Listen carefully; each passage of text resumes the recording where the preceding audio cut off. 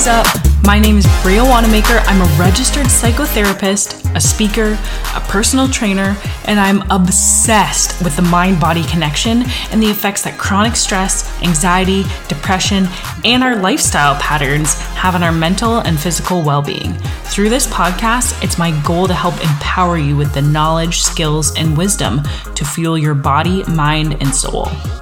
This is called the Better Bodies Podcast in an effort to help us learn how to have better bodies. And what that means to me is to have more energy, be less fatigued, exhausted, and burnt out, and to help us develop more love and connection toward ourselves and with others versus the old narrative of hustle and grind culture and building better bodies that are simply for aesthetic purposes.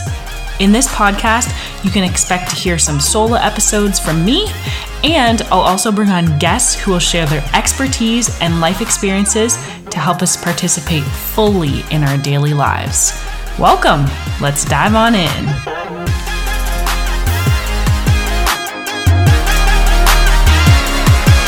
What's up, y'all, and welcome back to another episode of the Better Bodies Podcast.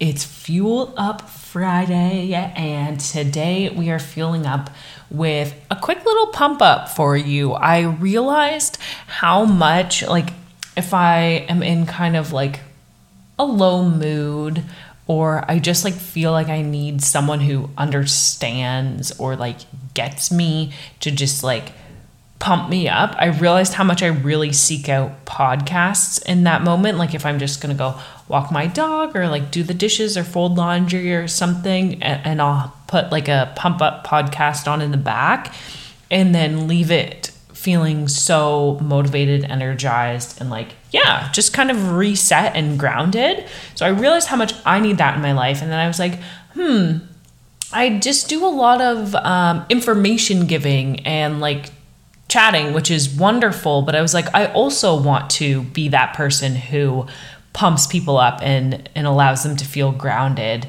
And so today I wanted to talk to you briefly, just to get you feeling understood and heard and grounded and capable and empowered. And so I wanted to talk about the refractory period. And so what that looks like, let me give you a little backstory first. Okay, so with emotional reactions, we can often feel especially, when you're working on your mental health, maybe you are going to therapy, maybe you're trying to be more open and communicate things with your partner or with your family, those around you, and you're journaling, doing your meditation, going on walks, just taking really good care of your mental and physical well-being. Then we have sometimes those moments where we are emotionally triggered and we react. And it feels like it sets us back. And you're just crap, I haven't reacted in that way in a long time. Who am I? What am I doing? I've been working so hard, and just all those emotions come flooding back, right?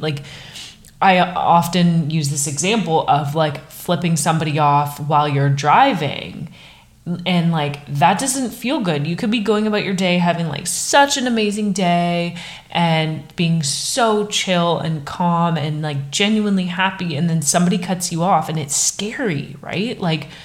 Fear goes off in your brain. Those stress hormones are dumped into your bloodstream, cortisol, adrenaline, norepinephrine. We have that reaction, that fight, flight, or freeze response. And I think, when you're driving, because you're to be alert and defensive, is how you are supposed to drive, defensive driving. I think that we go more so into, in those moments, the fight response. Hopefully people don't freeze per se. You need to be able to react and be ready. And so in those moments, you're honking the horn, slamming on the brake, flipping somebody off because they cut you off. And then, so there's that fear, and all of those emotions come rushing to the forefront, and you're consumed with that afterward. Okay, so that like emotional state really takes over. So you could have been in this best mood. You look hot. You are wearing a great outfit. You have done your makeup. You have had a really chill day so far, and then this event happens and you get into this heightened emotional state. And and then I think we've all felt that, where now after that occurs, you're just like, oh, well, now I'm in a shitty mood, or wow, I've been doing so well at not whatever it is, getting angry at people, or, keeping my emotions in check, or like communicating my needs in a healthy way, which like slamming on the horn and like flipping this person off who maybe just made a wrong turn. Like, and that's okay. And I was able to stop in time. We don't have that necessarily like compassionate outlook when we're in that fight, flight, or fear freeze. Wow, that was a mouthful. Fight, flight, or freeze fear response. Okay, we don't have that same compassionate outlook because we're working from the limbic system in our brain, which is just that survival mode, versus accessing the prefrontal regions of our brain, which helps with planning and organization and our personality traits and just all those other things that we want to be able to access, our communication and interacting and responding to people versus reacting. So what I'm trying to say here is, to sum this all up, it does not feel good when we have those emotional triggers or reactions. And this could be anything. It could be with a partner, friend, family. It could be at work. It could be this example, driving. Anything that kind of sets you off and sends you into that emotional experience. And on top of that, so one, that doesn't feel good. But two, if you have been working specifically on like controlling your reactions to things, or managing or healing what's going on inside of you, that you feel irritable and grumpy and reacting to things, it can be even more painful because it feels like a setback. And so what I wanted to tell you today, to encourage you, to make you feel empowered and heard and understood, is that it is not 2 steps back. It is not 2 steps back. You are still moving forward. I don't necessarily believe in setbacks. It's not a quote unquote relapse. It is just a learning experience. So one, you need to be able to later on play that back and do some cognitive rehearsal, which is being able to picture the situation and what you would have done differently to elicit a different emotional response, the one that you do want to have. So one, I would replay it in your mind like later on when you're calm and not driving and you're in a safe place. So replay that, decide how you would have preferred to respond to the situation, and also plan for the future. Okay, if this were to happen again, how would I do this? And it's kind of the same thing, but I find that sometimes if I ask myself, what would I have done? It's difficult to get in there because you're like, well, this is the situation that happened. We're still kind of emotionally charged around it. So then another way to look at it is, okay, what would I do if this happened again in the future? And it's just switching up those words that helps you kind of navigate through what's important to you.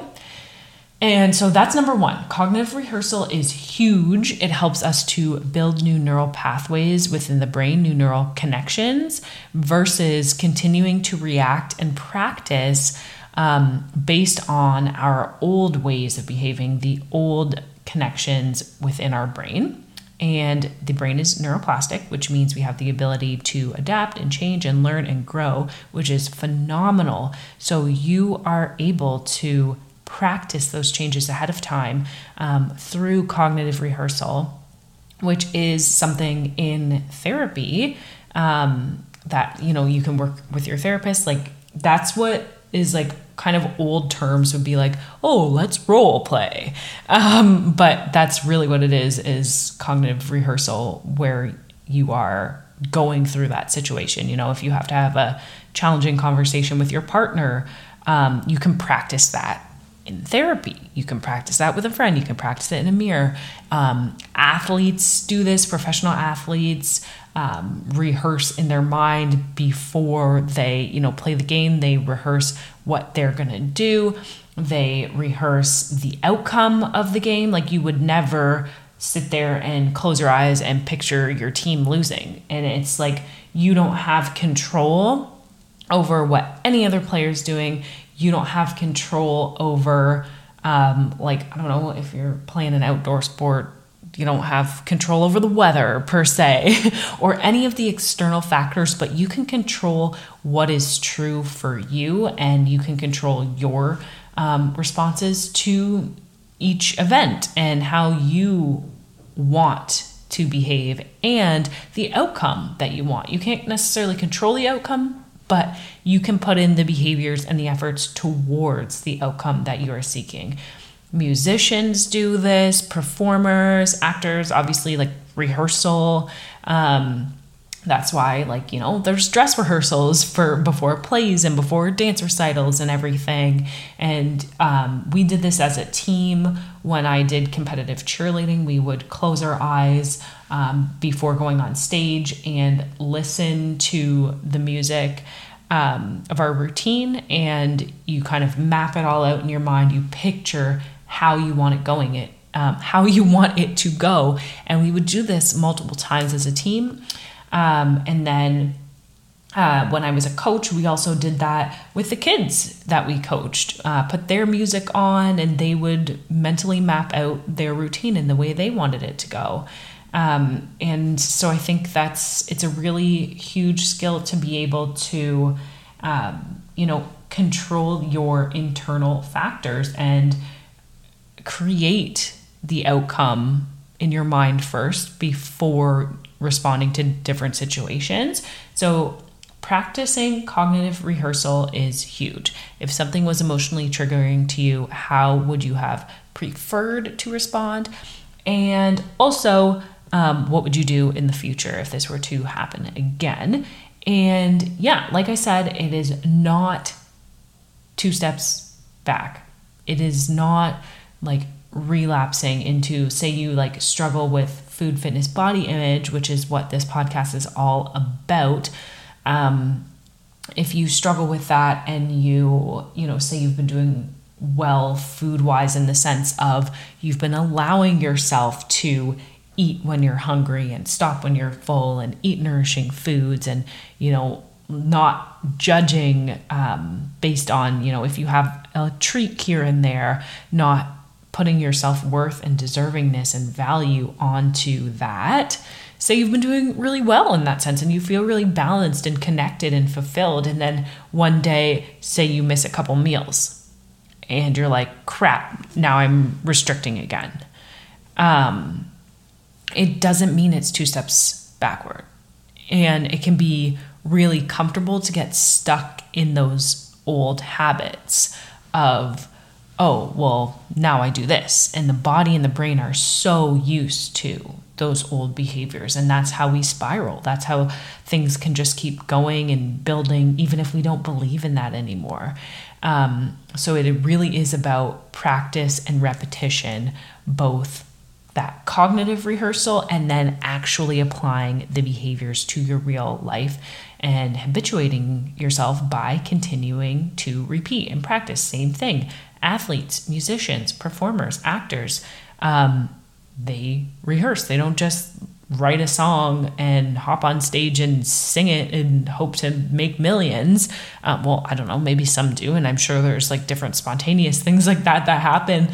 But for the most part, there has been some practice, probably years and years of practice beforehand. And you as you are emotionally reacting to things and feeling triggered, also keep in mind that you have been practicing that for years and years and years beforehand, right? Same thing, like if we're going to talk, I'll continue using the example like food, fitness, body image. I have to keep reminding myself like, hey, yeah, for 10 years or however long, you didn't allow yourself to have a flexible schedule. You viewed like treats as bad and that you must exercise like every single day till you are like absolutely exhausted. Like those were our beliefs. And not only were they our cognitive mental beliefs, they were our practices. Those were our habits. And I don't believe in that anymore. I don't believe in that lifestyle. I don't want that lifestyle. Holy crap, I don't want that lifestyle. But to remember that I practiced that. Those were the habits that I had. It's not in line with what I want anymore, but to remember what a slippery slope it is to be able to go back to using those neural pathways that have been carved out, those connections in my brain that have been practiced so much. So the important thing to do now is to, even if I slipped back into an old pattern, to stay conscious and really remember, okay, is this in line with what I want to be doing? And not viewing it as 2 steps back. Say I did this X amount of intense exercise today and I'm like, oh, I feel so good, quote unquote, feel so skinny. That's not the mindset that I want to be in. That's not what I want to use exercise for anymore. So how can we shift that mindset? And that's not 2 steps back. That's moving forward. Maybe I will shorten the length of time that I exercise for. Maybe I will do a different kind. So just really keeping in mind what it is consciously that you want to engage in now and making those behavioral changes to get there. It is not 2 steps backward. You can keep moving forward even if you feel triggered or you've been emotional or you've reacted in old ways. Keep pushing on forward with whatever it is that you're working through. And the last piece that I wanted to talk to you about is, as I mentioned at the beginning, the refractory period. So Merriam-Webster Dictionary defines the refractory period as the brief period immediately following the response, especially of a muscle or a nerve, before it recovers the capacity to make a second response. So that in terms of, let's go back to the car example. So we react and then we have this refractory period where you know that moment, or like say you have a fight with your partner, like honestly, anything that's just like emotionally charged and heated, you know that feeling when you're steaming and your mind is cloudy, or maybe you're not even angry or mad. Those are just the ones that like come to me at the forefront because I think angry and mad sticks with us for a little bit. But maybe you're upset and you're literally crying or having a meltdown and you can't get off the floor, and like just those really intense emotions. So what I'm saying is the refractory period is how long it takes us to recover and get back to that balance, that homeostasis, kind of clear those stress hormones out of our system, process what's going on. So I'll read you the definition again. The brief period immediately following the response, especially of a nerve or muscle, before it recovers the capacity to make a second response. So that's talking about the body, but it can also be applied to us in terms of mentally, psychologically. We do need that kind of like a recovery period, that processing period. So what I want to say to you is this.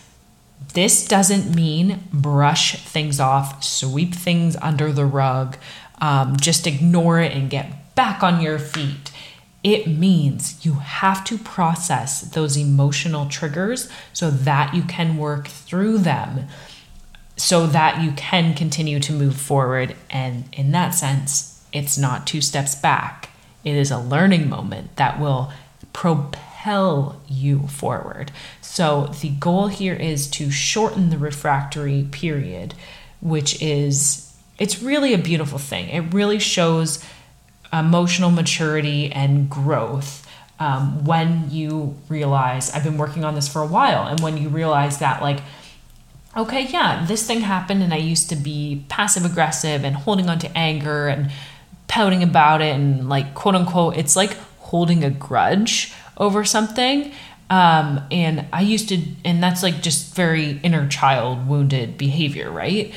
So it's like, I used to hold on to this for X amount of time and it would make me react to all these other things in all these other ways. It's kind of like the person who says, this one thing happened to me, so now the rest of my day is shit. Everything else is ruined. Everything else is wrecked. I'm in a bad mood now. So if you're making that decision, you are deciding to extend the refractory period for X amount of time. So what I'm encouraging you to do today is shorten that refractory period, close down that gap, work to process your emotions, acknowledge how you're feeling and what was triggering to you emotionally to get you into that heightened state. Then use the cognitive rehearsal to practice what you would do in the future, or what you would have done in that situation. And then work towards putting those behaviors in place in your real life moving forward.